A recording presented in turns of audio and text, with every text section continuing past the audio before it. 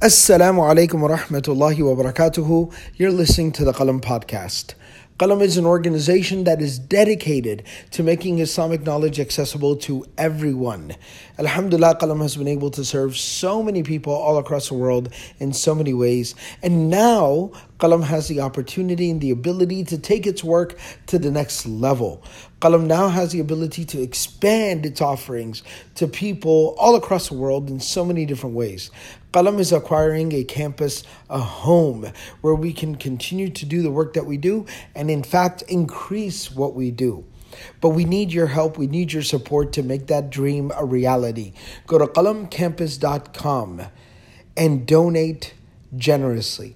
Every single person listening to this podcast, benefiting from Qalam, I need you to go there and donate and share that link far and wide, and let's all of us come together, invest into our sadaqah jariyah, and take this work to the next level. Jazakumullahu khairan. Wassalamu alaikum wa rahmatullahi wa barakatuhu. Now enjoy the podcast.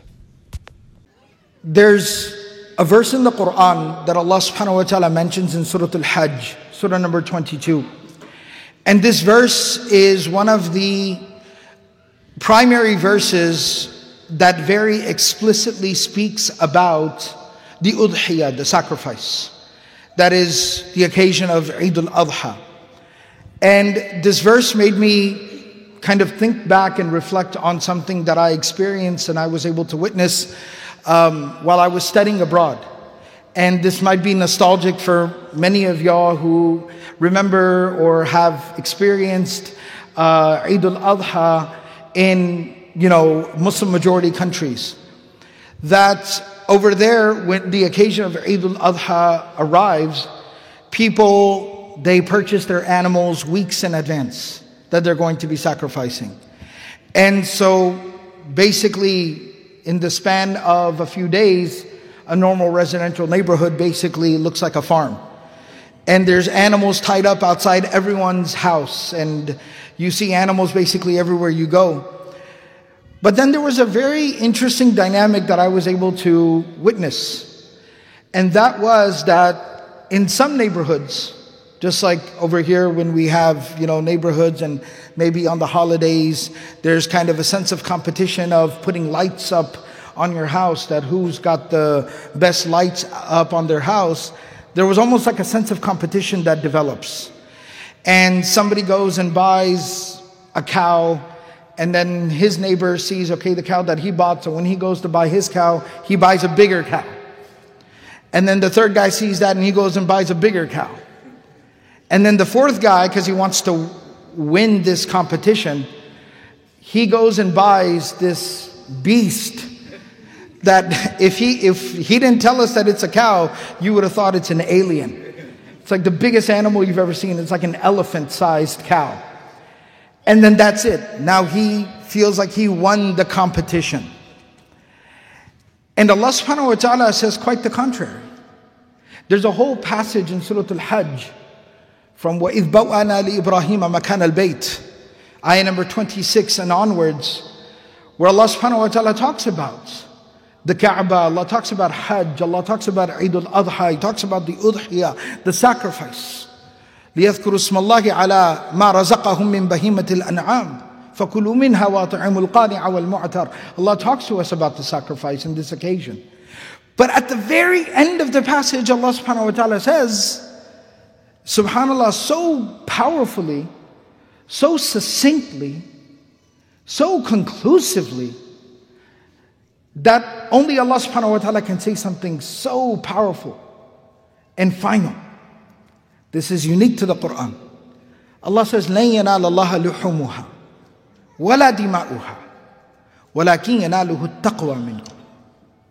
Allah subhanahu wa ta'ala says that, speaking about the sacrifice, but the sacrifice is a microcosm of our lives. It's an example of one thing that we do, but we're meant to reflect on it in every aspect of our lives. Allah subhanahu wa ta'ala says that what reaches Allah, what basically puts value in your sacrifice, will never be, it is definitely not the meat of the animal. That this animal had 80 pounds of meat come out of it, or this one had 100 pounds of meat come out of it, or that one had 120 pounds of meat come out. That's not what places value.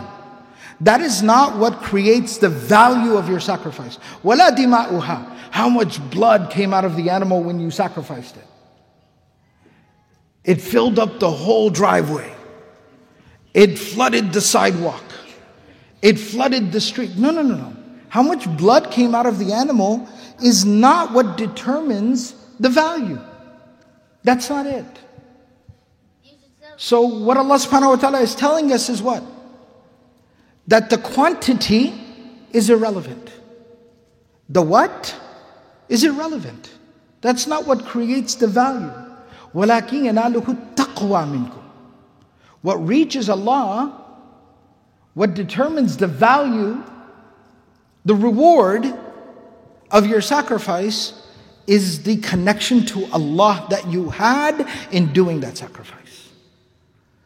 So the simple man who pulled together every last penny that he had and went to the marketplace and came back with some small, humble animal that wasn't that impressive.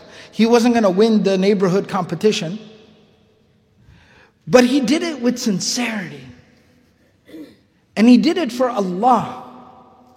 And he knew that purchasing the animal and making the sacrifice was actually maybe going to put a little pinch on his pocket. But he said, this is for Allah. He says, this is the sunnah of the Prophet ﷺ. Sunnatu abikum Ibrahim. This is fulfilling the legacy of Ibrahim ﷺ. I'm doing this for Allah, because Allah commanded me to do so. And I will do it solely and only for the sake of Allah, wishing, wanting, desiring to earn the pleasure of Allah. And then he makes that sacrifice. That is what places value in that person's sacrifice. And that sacrifice will be so much more valuable than the person who did it to impress people. And so, going back to what we were saying, this is an example, a mithal, this is a microcosm of our lives. That it's not about the quantity, it's about the quality. It's not about what you are doing, it's why you are doing what you're doing. And that is what the reflection that this moment, this opportunity, this is what it provides. For us to be able to think about our lives and how we live our lives, day to day, week to week, month to month, year after year. That in my life, what am I doing? And why am I doing what I'm doing? Am I striving to really earn the pleasure of Allah? Is that my goal? Is that my desire? Is that what I wish to achieve? And inshallah, bi'idhnillah, hopefully that is the objective and the goal. And if that's the objective and the goal, then Allah subhanahu wa ta'ala accepts that and rewards us for that and blesses us for that. And that is ultimately the only thing that we will have to show for in the life of the hereafter. Those are the deeds that are recorded in our books. Those are the moments that will provide the mercy of Allah at the time that we depart from this world. And those are the actions that will place us, that will take us to the shade of Allah subhanahu wa ta'ala on the day that there is no shade except for His shade. And that will allow us to enter into paradise without any reckoning and be in the company of the Prophet sallallahu alaihi wasallam. Allahu Akbar, Allahu Akbar, Allahu Akbar. La ilaha illallah, Allahu Akbar, Allahu Akbar, walillahil hamd.